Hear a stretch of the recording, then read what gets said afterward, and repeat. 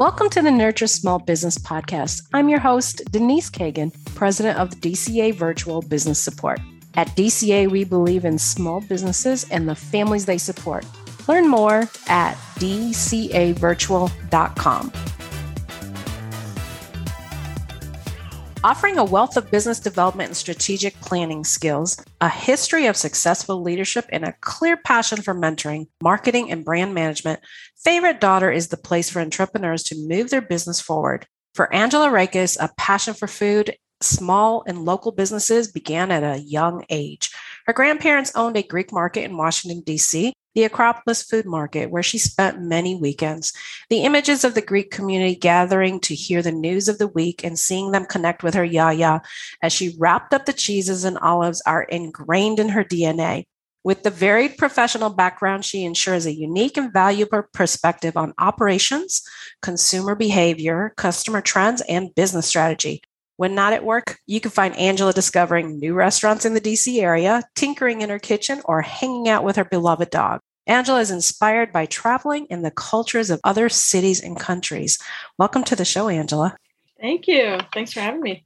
So tell me, what's the best find you just found for restaurants?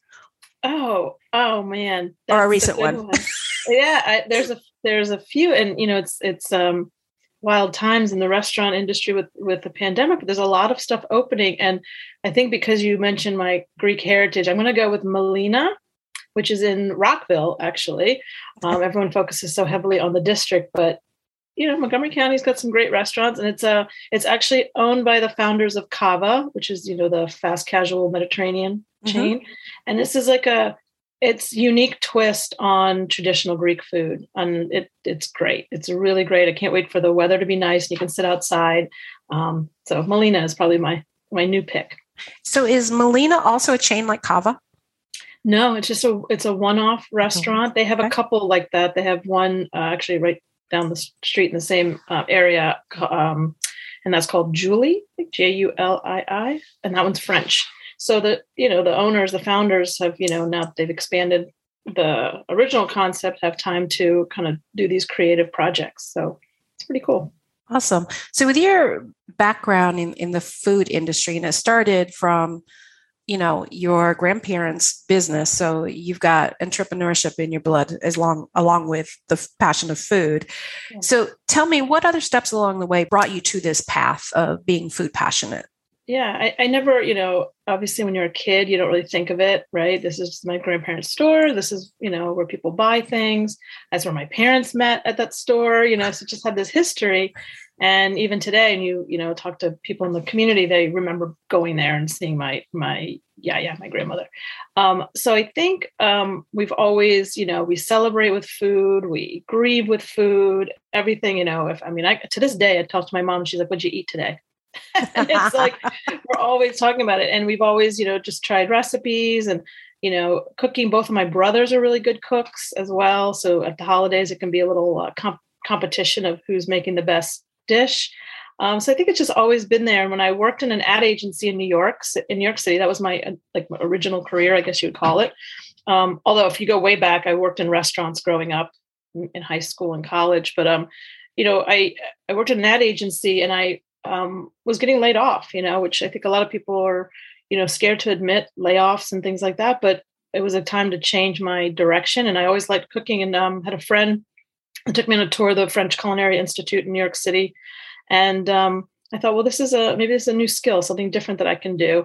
It'll be a 6-month program. It's days. And so I did that. Like I said, I'd always been cooking, seeking out restaurants and products and things. And I was like, oh, this will be great. So I did that.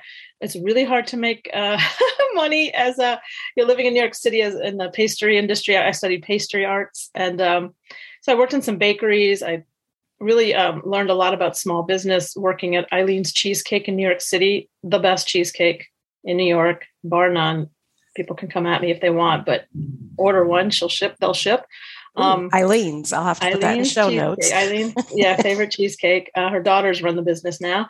So I think that's kind of where, I really got more into it. So it's always been lingering. It was one of those things that's like, let's see where this goes. So from there, I started working. I knew I needed to find a way to tie my love of food and my background in advertising and business and that type of thing together. And so I got a position at Whole Foods Market in the Northeast region, which is New York, New Jersey, Connecticut. And at that time, I mean, Whole Foods had one location in New York City. I think they've got 10 now, something like that. So it was a brand on the rise. And so I think that that's probably where a lot of the background came from. It's always been there, and it just kind of found a way to weave it into my career. Yeah, I remember when Whole Foods expanded into Charlotte. It was probably 15 years ago, maybe. And now they've got, in the region, they've probably got 3 or 4 stores, not directly in Charlotte. There's at least 2 in Charlotte. But here in Richmond, I know there's 1, maybe 2 stores as well. Yep. No, that first Richmond store is awesome. I love that store. Is that the Carytown one? Do you know? Yeah, that's okay. Is that what they call it? It might be. Yeah. I know there's one in Carytown. Yeah. No worries. So you've got a great history, a great background, 2 combinable skills, and you created a new career out of it. That's incredible. Yeah. So are you seeing restaurants that, because, restaurants clearly have been hit super hard by COVID, lots of challenges, lots of changing challenges. They're not all the same. Are restaurants coming out with like, I have this recipe, this one thing that we do that's unique to us that they want to take to market? Are you seeing any of that? I have seen some who, I've got a hot sauce or I have a cookie and that kind of thing that they want to bring to, to market and either sell through retail or through their website or at the stores, at the restaurants themselves. I can't think of an example offhand, but I'll probably come up with something. But you do see a lot of restaurants trying to figure out, what am I going to do to add value, bring more revenue in during this time? And they have these kitchen spaces, so they can make things. I think the challenge is getting that product to market, getting that product. Because, I mentioned Whole Foods, everyone thinks that that's the beacon. That's where I have to get my product. And, you don't. And it's hard, right? It's a decentralized company. It's got a lot of regions. It's got a lot of bells and whistles. They have a lot of requirements, right? They don't allow certain ingredients in their store. But it's not just, walk into the store and drop a product off and everyone loves it. I mean, I think that's the dream. And it used to be like that in a lot of places. And there's probably a lot of smaller shops that you can do that with, but it's really hard to do. So what does that journey look like if you're trying to get into Whole Foods or even have it on Amazon Prime or, whatever the case? And I'm sure it looks a little bit different for each outlet, but just in general terms, what does an entrepreneur need to plan for? I think that the biggest thing that I see is planning for how much money you're going to have to spend on your own to do it. It's a little bit like people release books and they think the publisher is going to do all the press for them and market it for them. It's like they don't really do that. It's like you got to let people know. So I have one client right now. She's got a great granola bar. It's called Sidebar. She's out of Maine, and she actually, a little of an example of what you just said. I mean, she had a bakery at one point. She started making these granola bars, closed the bakery, and decided to focus on the bars. And it got great packaging. She's got a really beautiful story. And it's like, okay, she needs, you have money to buy ingredients, money to make the product. It's not the same as making it at home, right? You got to either have a kitchen facility that you can make this product in, depending on what you're making. And can you scale it, right? She perfected her recipe. She figured out her design and logo packaging. And then she had to find a co-packer. The co-packer is the person who actually ends up making the product, right? So it's a manufacturer that's going to make the product. So you have to find that person. It has to be a really strong partnership because they're making it and then they're sending it somewhere, either back to you, to a distributor, to a warehouse, and then it has to go to the stores. And so she's a tiny little business. She's got a co-packer. She's got some really good shops in Portland, Maine that are picking up her product. You can order it online. And I always say, try to get it online if you can first, because nobody's going to be taking any money from you. Because when you go retail, you have a distributor. The retailer needs to take a piece of it, and then your prices start going up. So I really think it's like how much money you're going to have to invest to get it going. That's one. And two is you can't do it all yourself. We were just talking about this with small business, right? You can't be the salesperson and the person making the cupcake or whatever, and the marketing. I mean, we all do that as a small business, but when it's in food and manufacturing or food and distribution, you're going to get overwhelmed. You have to have, really good business partners and a way to really make that happen. It's interesting because I think a lot of food products, you see cake pops and cupcakes and, they start out in their own kitchen and it's a big leap. As a matter of fact, just, sidebar here, E-Myth, anybody who's ever read it, he actually uses the example of a woman who makes pies and how she has to find systems in place and stop being the technician, so to speak, and be the actual business owner. So it is a challenge to go from the baker to being the business owner and understanding budget and all those strategic partnerships and things that you mentioned. Yeah, and taking it back to the Greek thing, another bakery in Maryland here, Masticha Bakery. She was originally a client, and now we're just good friends. Similar thing. She was selling at farmers markets. She made all the Greek pastries, but she makes pita bread by hand, which nobody does. It's the most delicious pita bread you'll ever have. And so she had that struggle, or she'd been in business almost, I want to say 10 years. And she's like, okay, people want my pita bread in their stores. We have a few small stores here, Roots, some of the other natural food stores, Mom's Organic Market. And so she needed to get from that. And she wasn't doing it at home. She had a kitchen, but it was a tiny little space. And so she had to literally create a pita team. Okay, we got to start making pita bread now.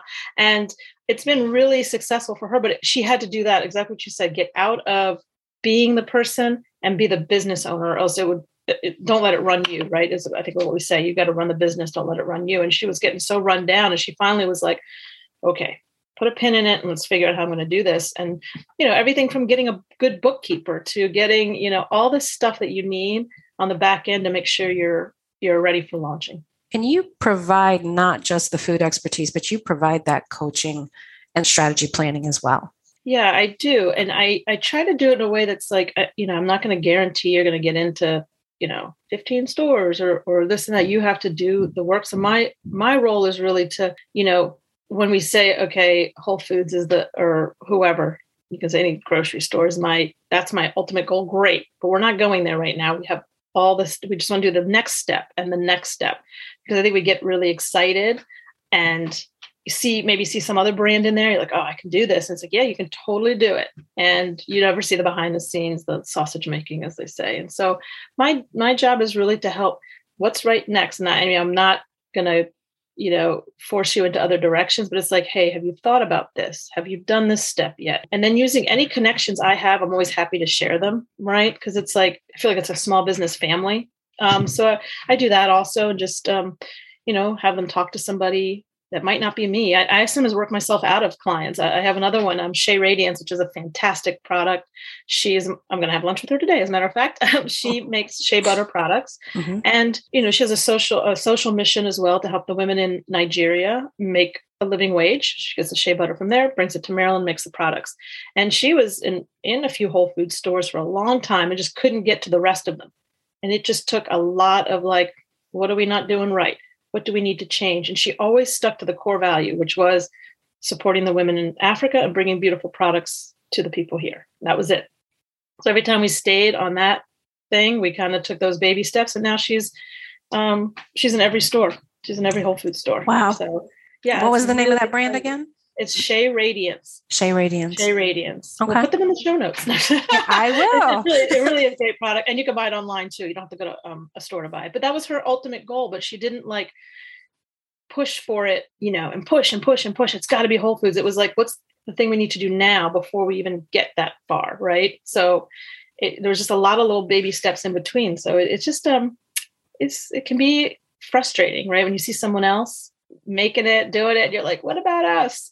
So I'm kind of a little bit like the cheerleader too, of I have another client who's a small at-home baker right now.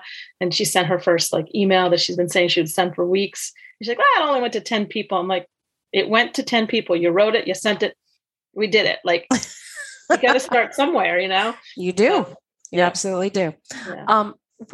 So you talk about all these baby steps. What is the step that the business owners struggle with getting right? Or maybe one that they're most surprised, like, well, really, I have to do this? Gosh, varies business to business, but I think it's, again, I go back to the financing. It's hard to find money if you're not self-financing, which a lot of us don't have that kind of money, or a bank is not going to finance you unless they know they're going to get their money back. So finding those money sources for capital, that's a big one. Everyone's very like, I love small business, until it's really easy to just order from Amazon and be like, oh, okay, I'd love to go down the street and get this, but right now I'm just going to get it from Amazon. So I think they get a little surprised about how much money it takes. They get tripped up by that. But there are sources out there, and I try to help find them, connect them and everything. And then I think just a lot of, I don't know if this is new. When we talk about ghosting, right? They make a connection with somebody. It might be a buyer at a small store and then never hear back again. Mm. And that's always shocking to people trying to run a business. It's shocking to me to this day when people just like vanish. And I know that everyone gets busy, but an email or a text or something that says, hey, I'm going to have to put this on hold for a while. Okay, that's cool. We're adults, but it's like the weirdest thing to me to just completely vanish. And I see that a lot. And I think a lot of my people that I've worked with are just like, I've been, emailing and asking, and I can't get a word back. It's like, I don't know. I don't have an answer for it other than that really stinks, and don't do that to people. Whoever's listening, don't do that to people. Just respond. I mean, be honest, be frank, and it's fine. Again, we're all adults, and somebody might get mad, but that's not your problem. You just say, I can't do this right now. Absolutely. So, So prior to us recording, I went onto your website and I took a look at some things. I pretty much knew what you did, but I wanted to, make sure that I saw some of the unique things. So here's a couple of things that I saw that I'd love for you to help our listeners understand, because I have a feeling they're intrinsic parts of what we've been discussing. Consumer trend spotting. What is that? I'm like a voracious seeker of stuff. How does a product become, talked about and buzzed about? So I'm always sort of looking, like when you asked about the restaurant, and I went to Melina, and it was unique Greek food, right? And it's like, what are the things that I see people eating in restaurants? What are chefs doing and talking about? So I just kind of try to keep an eye on what's going on. And I think I get 1 million emails a day from different bloggers. I listen to 1 million podcasts just to kind of see what's happening, and knowing that a lot of people that I work with don't have the time or interest to do that. So if I see something that's an interesting trend, or maybe an ingredient people are using, I might mention it, or it's just stuff like that. I think that's kind of what I really love, to just talk to people about what they're seeing, and whatever the industry is. I mean, I got some clients during COVID that I had one that was a psychiatrist in her therapy group, and it was just like an interesting, like complete shift. But it's a business, it's a client service. And when everything shut down and people really needed mental health, she just kind of needed to understand, like, how do I get what I do out there? She was making great videos. She had good content, but it was like, post it on Facebook. It was like, no, that's not going to get to anybody. So let's target your audience. Let's figure out how we're going to get it there. So I think, she was seeing that, again, that's a trend in her niche, right? Of like, we're doing video content, we're posting on LinkedIn more than before, because mental health is a little bit secretive and private, right? So it was like that kind of stuff. So I just kind of look and research and just see what I'm finding.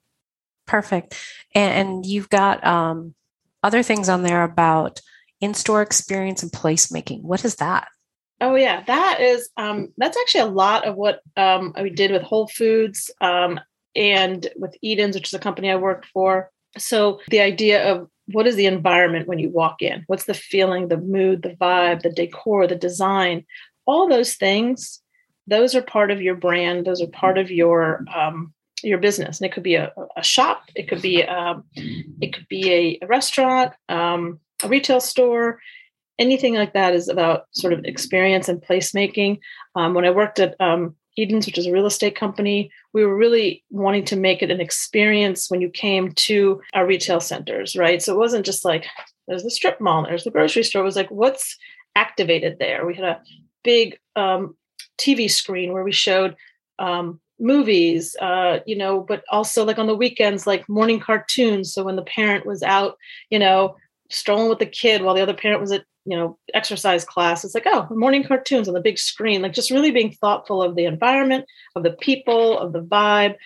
Sometimes those kind of places can be so flat and just like going to Target and then I'm going home, and it's like, what can we do to make it a community and a place where people want to mix and mingle and run into their neighbor and talk to them. So that takes effort. We think that it happens kind of naturally, and sometimes it does, but sometimes you got to push it a little bit and make it feel like the place you want it to be.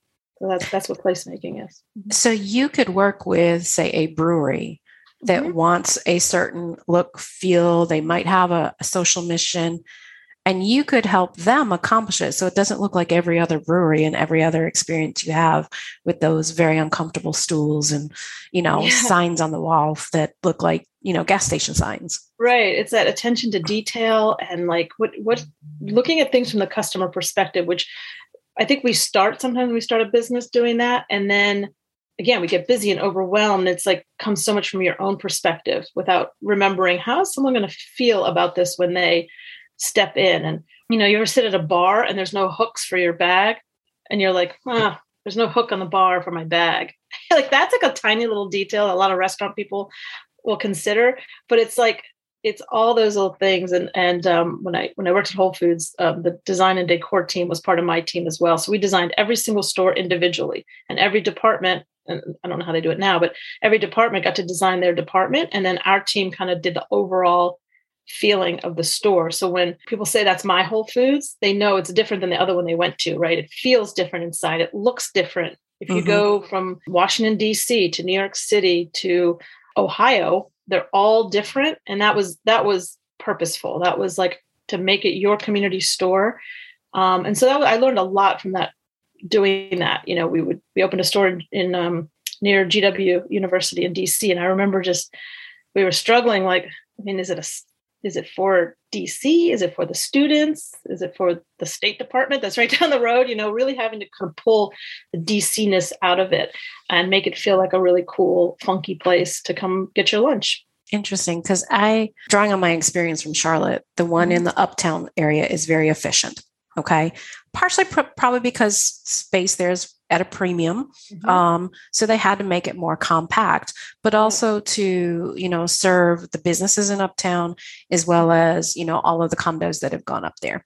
Yep. The one in South Park now, it is sprawling, has a huge, what I feel like is an experience area with the deli and the prepared foods. And, the last time I was in there because of COVID, the salad bar wasn't active, but they had a huge salad bar and hot food area. And then the bakery. And so it was a very different feel with 3 levels of what I would call dining space. And they taught classes in there. They did the cooking classes, which was incredible. Yeah. So yeah, that's interesting that you would say that. Yeah. And I think that's very smart of them. Yeah, it's